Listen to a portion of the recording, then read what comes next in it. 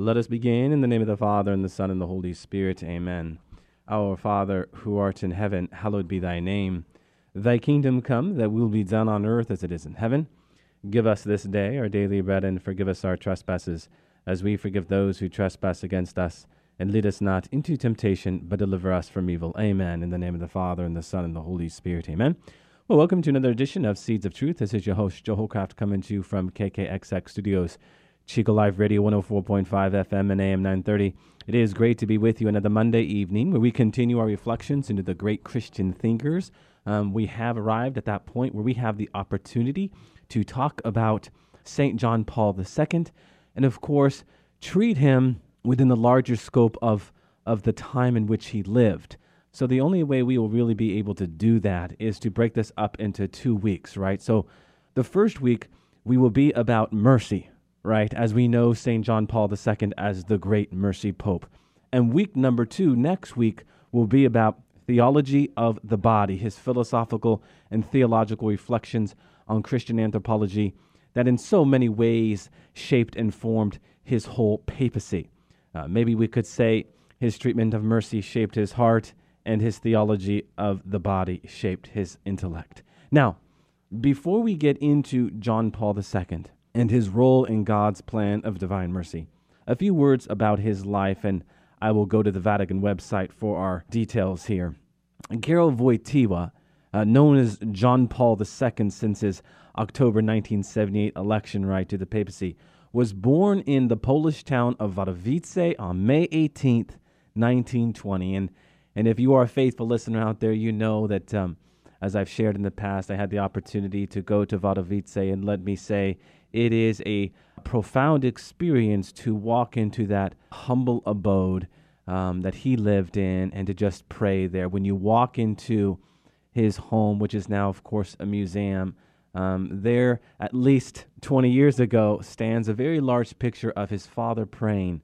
And let me tell you, it is a humble thing to be in that space where our Holy Father spent his early years. So, that being said, moving along, he made his first Holy Communion at the age of 9 and was confirmed at 18. Upon graduation from a high school in Wadowice, he enrolled in Krakow's Jagiellonian University in 1938 and in the School for Drama. So at 18 years old, he entered the university.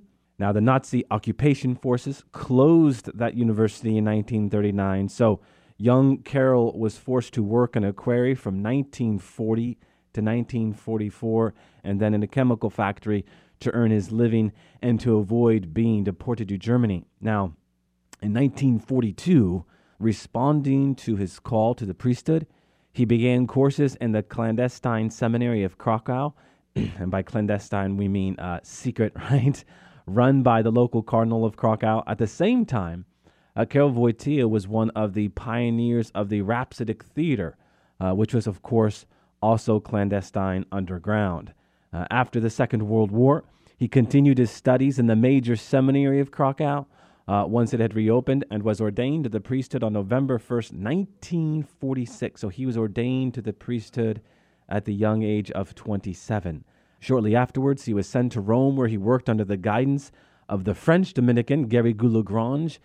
For those of you who have had the chance to study some of the great Christian classics, you might be familiar with Garrigou-Lagrange. And he finished his doctorate in theology in 1948 with a thesis on the subject of faith and the works of St. John of the Cross. So certainly faith, the great virtue of faith, would be very important to his papacy. And at that time, during his vacations, he exercised his pastoral ministry among the Polish immigrants of France, Belgium, and Holland. Now, moving along in his narrative, in 1948, Karol Wojtyła returned to Poland and was vicar of various parishes in Krakow, as well as chaplain to university students. A period that lasted approximately 3 years. And this was a period that we have many photos of, where he would be kayaking with students and picnicking with students, and where we have come to know and love John Paul II as he was connecting with his parishioners. Now, in 1953, he defended a thesis on the evaluation of the possibility of founding a Catholic ethic on the ethical system of Max Scheler at Lublin Catholic University. Why is that important, and why do I talk about it? Well, remember who we were talking about some weeks ago, right? Romano Guardini, who you've heard me say was arguably one of the greatest theologians of the 20th century, a figure who has his imprint on the last three papacies, right? And how does he have his imprint on the last three papacies? Well, you've heard me talk about Pope Francis and how he was writing his dissertation on Romano Guardini. You've heard me talk about Benedict XVI and how so many ways his whole pontificate in his writings was but an echo chamber of Romano Guardini. Well, with John Paul II, we find it with Max Scheler because Max Scheler was at the feet of Romano Guardini, and of course John Paul II was studying him. So relevant when you're looking for that continuity between these last three popes. Okay, moving along here, on July 4th, 1958, he was appointed titular bishop of Olmby and auxiliary of Krakow by Pope Pius XII and was consecrated September 28th, 1958. So here you have a man who was named a bishop at the age of 38. 38 years old, he was a bishop. You can already begin to imagine the great plans that God has for this man. And it was on January 13th, 1964, that he would be appointed Archbishop of Krakow by Pope Paul VI. Besides taking part in Vatican II, where he made an important contribution to drafting the Constitution Gaudium et Spes that we spoke to last week, Wojtyła participated in all the assemblies of the synods of bishops. And of course, Karol Wojtyła would be elected Pope on October 16th, 1978. That night where he'd come out to the balcony and he'd raise his arms, Coraggio, Coraggio, a picture that has been etched into so many of our memories. And of course, on the balcony, he took the name of John Paul II. On October 22nd, the Lord's Day, he solemnly inaugurated his patrine ministry as the 263rd successor to the Apostle Peter. His pontificate, one of the longest in the history of the church, lasted nearly 27 years. And now when we look back at this man, we ought to appreciate that he was driven by his pastoral solicitude for all churches and by a deep sense of openness and charity to the entire human race. St. John Paul II exercised his patrine ministry with a tireless missionary spirit, dedicating all of his energy to it, making over 100 pastoral visits outside of Italy. Think about that. Over 100 trips outside of the Vatican City walls and Rome. Certainly, we ought to highlight his love for the young people, which led him to establish the World Youth Days, 19 World Youth Days in total, which brought together millions of young people from all over the world. These would be World Youth Days, as many of us know, that would have him traveling all throughout the world.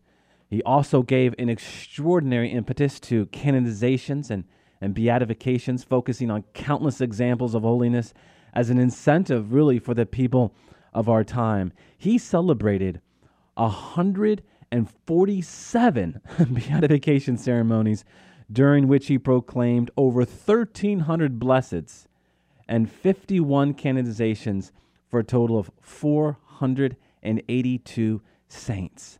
He also made St. Therese, the child Jesus, a doctor of the church. His most important documents included 14 encyclicals, 15 exhortations, 11 constitutions, and 45 apostolic letters. That being said, it was on April 2nd, 2005 at 9:37 p.m., while Saturday was drawing to a close on the Lord's Day that was already beginning, the octave of Easter and Divine Mercy Sunday, that the Church's beloved John Paul II departed this world for the Father, something we will talk about here in a little while. It is often said that the measure of the man can be found in who attends his funeral. From that evening of April 2nd to the evening until April 8th, over 3 million pilgrims came to Rome to pay homage to the mortal remains of the Pope. Think about that. Over 3 million pilgrims. And of course, lastly, he would be canonized on Divine Mercy Sunday in 2014, which of course will be the core of what we have to talk about this evening. As I said off the top, this week will be about mercy. Next week will be about theology of the body. Before we talk about mercy, something else should be said about Karol Wojtyła's life within the context of suffering, as the Polish Pope certainly would have been leaning into God's mercy at a very young age. Consider that he lost his mother in the 3rd grade and another sibling, an older brother, that would die 3 years later. At the age of 20, he found his father dead on the floor in their apartment. In other words, by the age of 20, Karol Wojtyła was orphaned. Striking to just think about that for a second. And we should add something else here. His troubles were not limited to just the loss of his whole family. As many of us know, the Nazis overran his country, and during that time, many of his friends were killed, Some in concentration camps, others just shot by the Gestapo for the crime of studying for the priesthood. On one occasion, young Wojtyła was run down by a German truck and nearly died. What's more, when the Nazis finally left his beloved Poland, he and his countrymen again came under the rule of a dictator when the iron boot of Joseph Stalin replaced that of Adolf Hitler. Later in life, of course, at the age of 60, we have seen the images. We know the story. A Turkish assassin shot him for all intents and purposes in his own front yard, right? And once again, he nearly died. And lastly, at the end of his life, he suffered from debilitating Parkinson's disease that rendered him immobile and an impaired speech. Yet, what was evident to all who saw him was that he was a man overflowing with joy. He experienced the mystery of suffering and the affliction endured by every single human person, but he also discovered the meaning of suffering, God's gift of mercy, and the task of sharing in this mercy.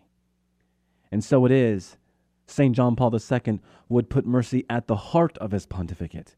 In point of fact, at the Shrine of Merciful Love in Covalenza, Italy, in November of 1981, he would say as much. Now listen to what he had to say here.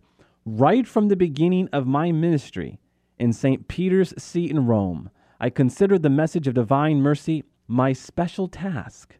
Providence has assigned it to me in this present situation of man, the church, and the world. It could be said that precisely this situation assigned that message to me as my task before God. He speaks of right from the beginning of my ministry. Here, we ought to consider what John Paul II had to say on the balcony after he was elected. And listen to these words. Praised be Jesus Christ. Dear brothers and sisters, we are still all very saddened by the death of the very dear Pope John Paul. And now the most eminent cardinals have called a new bishop of Rome.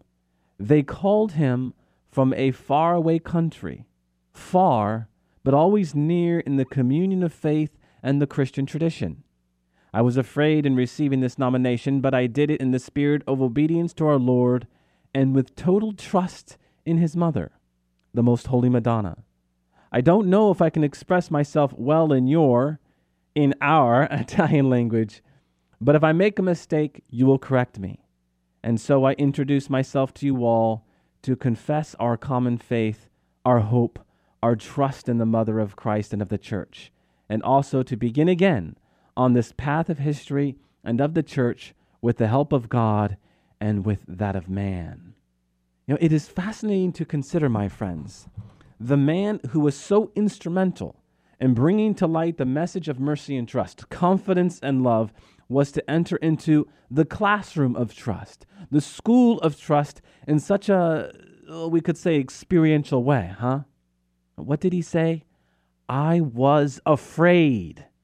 I was afraid, but in the spirit of obedience and trust in Mary. Later, our trust is in Mary and the Church. And of course, as many of us know, later that night, Pope John Paul II, after eating dinner with the cardinals, would later handwrite the homily that would include his now more famous words, "Be not afraid, opened wide the doors to Christ."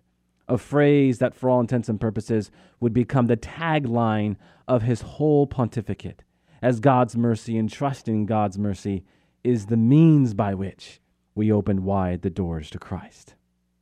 Now, the clearest proclamation and expression of Pope John Paul II's mercy comes to us in the last chapter from his second encyclical titled Rich in Mercy.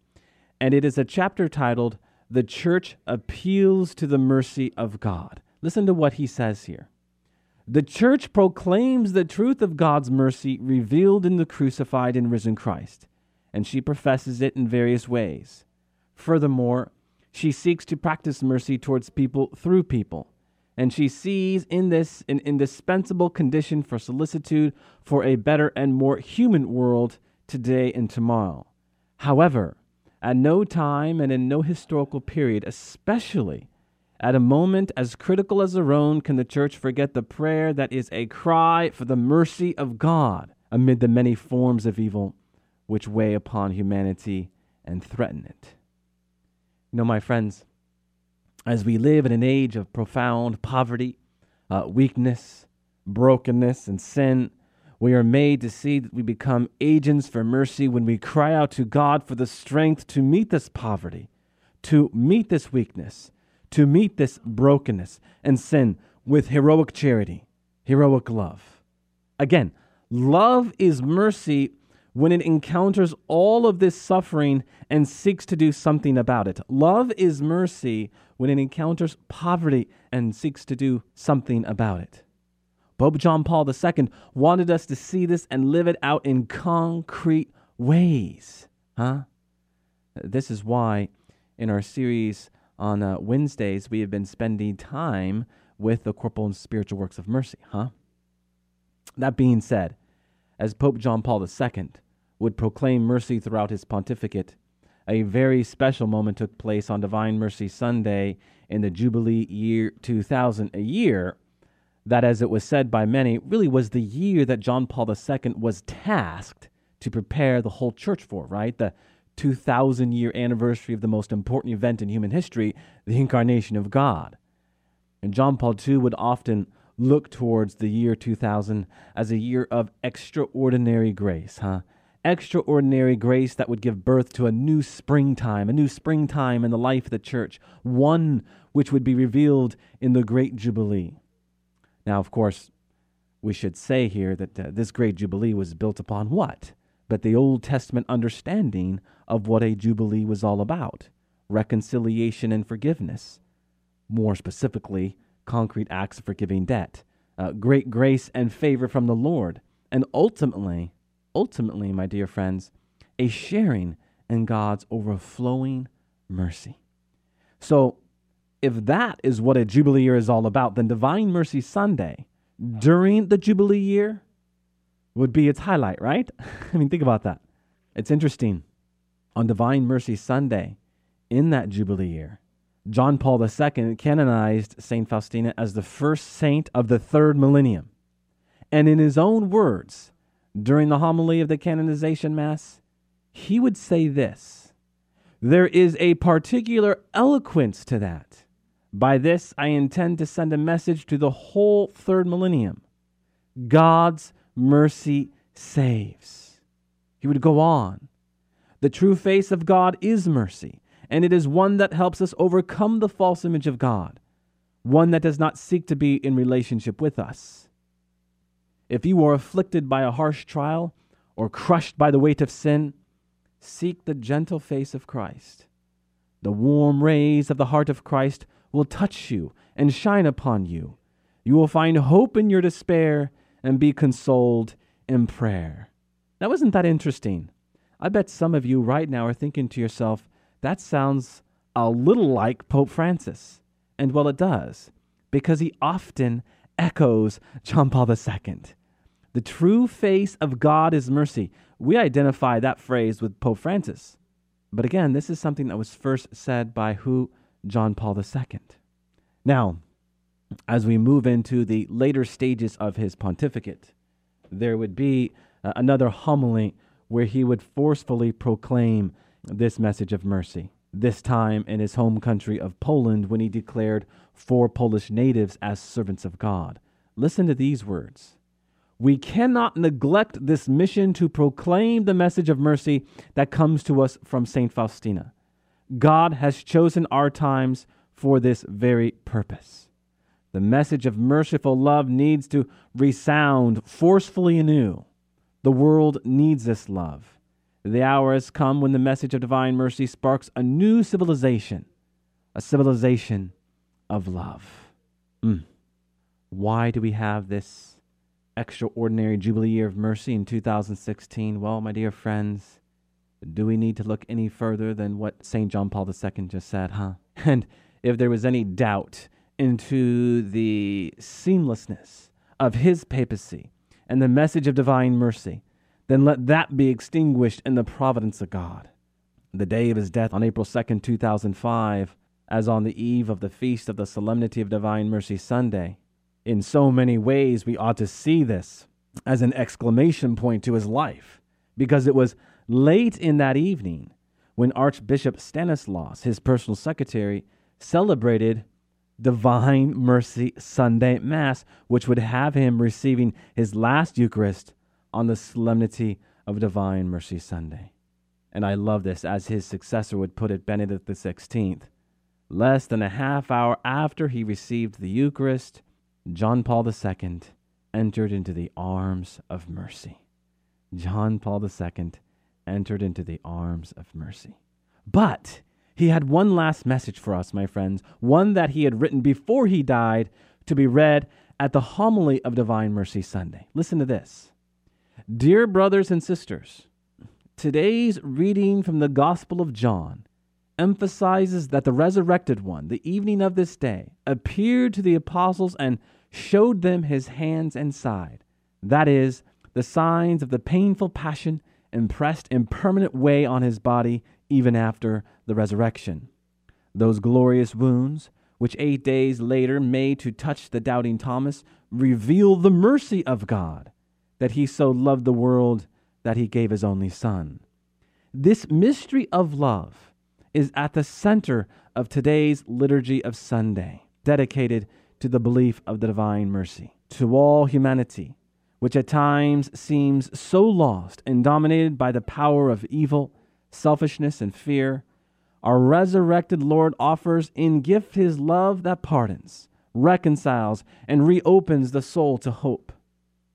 The love that converts the hearts and bestows the peace. How much need the world has to understand and to receive the divine mercy. Now listen to these words here. Lord, whose death and resurrection reveals the love of the Father, we believe in you, and with confidence we say again to you this day, Jesus, I trust in you. Have mercy. Have mercy on us and on the entire world. So consider this. In his first homily, we heard the words, be not afraid. And in his last homily, we heard the words, Jesus, I trust in you. In the annals of his thousands of homilies that he prepared over his long pontificate stands these twin messages that are like bookends, huh? Do not be afraid, and Jesus, I trust in you. Is this not what lies at the heart of the Sermon on the Mount? In Romans chapter 8, verse 15, we read, we did not receive the spirit of slavery in which we fall back into fear, but the spirit of sonship in which we cry, what? Abba, Father.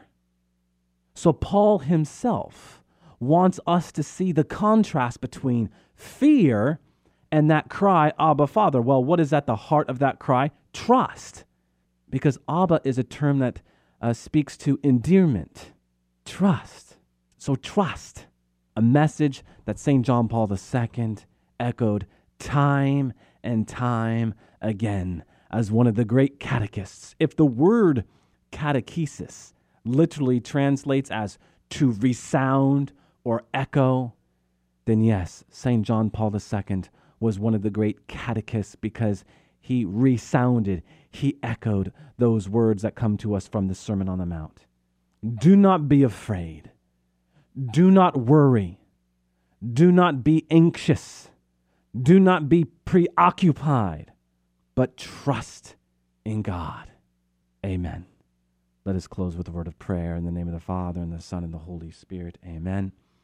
Hail Mary, full of grace, the Lord is with thee.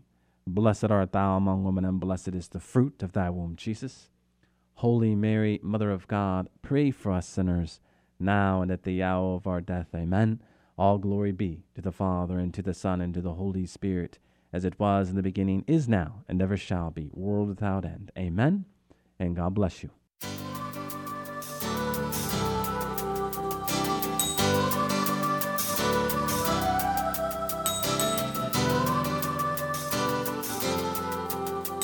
Thanks for listening to Seeds of Truth, heard every evening, Monday through Friday at 5:30 here on KKXX. If you'd like to hear this program or find out how you can help support Seeds of Truth, the website is joeholcraft.org.